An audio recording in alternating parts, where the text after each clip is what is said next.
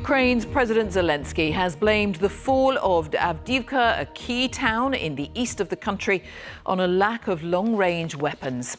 Kyiv has pulled its forces out after a lengthy battle. Russian troops have been on the offensive around Avdiivka for months, and tonight President Putin has congratulated them for taking complete control of the town. President Zelensky said his soldiers had been outgunned 10-1 and made an urgent appeal for more weapons from the international community. Our correspondent Andrew Harding sent this report from the Donbass region. Ukrainian troops filmed themselves as they withdraw from Avdiivka. Exhausted after the longest and perhaps the bloodiest battle of the war so far. Russian shells still landing close by. In the town centre, a Russian flag is raised. And another on a rooftop in one of the town's industrial areas.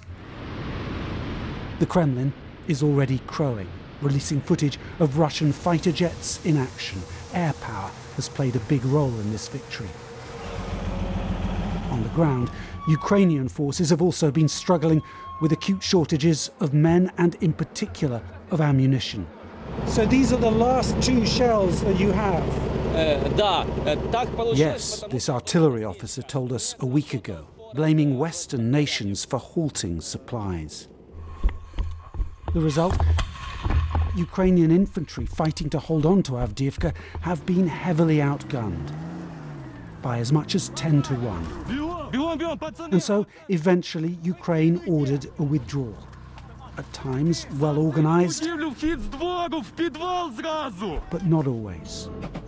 Here, a Ukrainian armoured vehicle is hit by a drone. Overall, though, it's Russia that has suffered by far the heaviest losses here.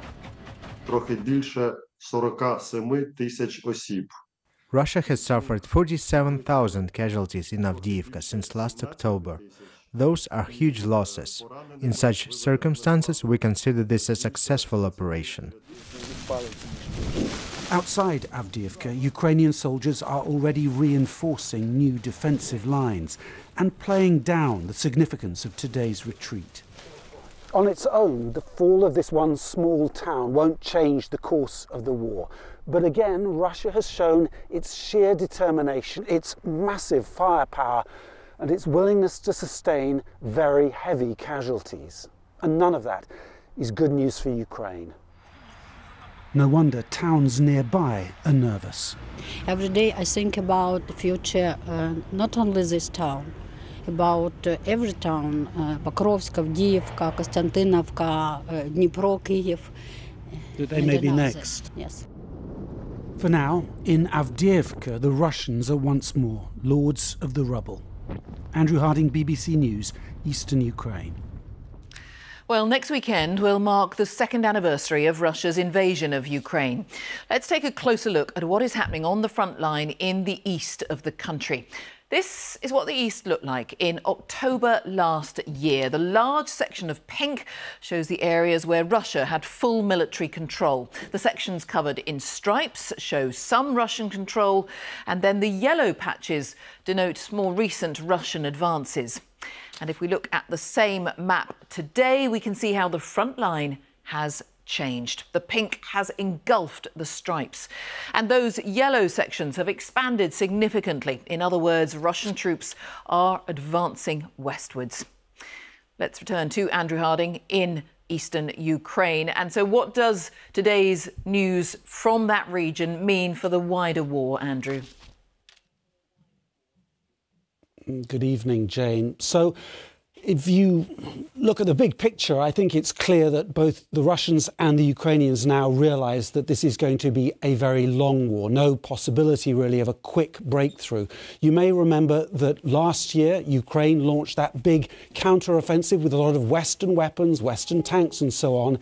It failed. It took back almost no territory, largely because the Russians had dug in and put so many minefields in their path. Then you've had a bit of a stagnant period for the last month or two, and now the Russians are having essentially their turn at trying to break through Ukrainian lines. They're not making huge progress, but they are trying now, not just in Avdiivka, but other places north of here, to break through. The Ukrainians have made it clear that they are going to dig in and try and make sure the Russians suffer huge losses in the coming months. And then the Ukrainian hope is that they'll get more Western weapons, including long-range missiles and including perhaps fighter jets. And then they, at some point, perhaps later this year or even next year, will have another go at trying to reclaim all the territory that's still under Russian control.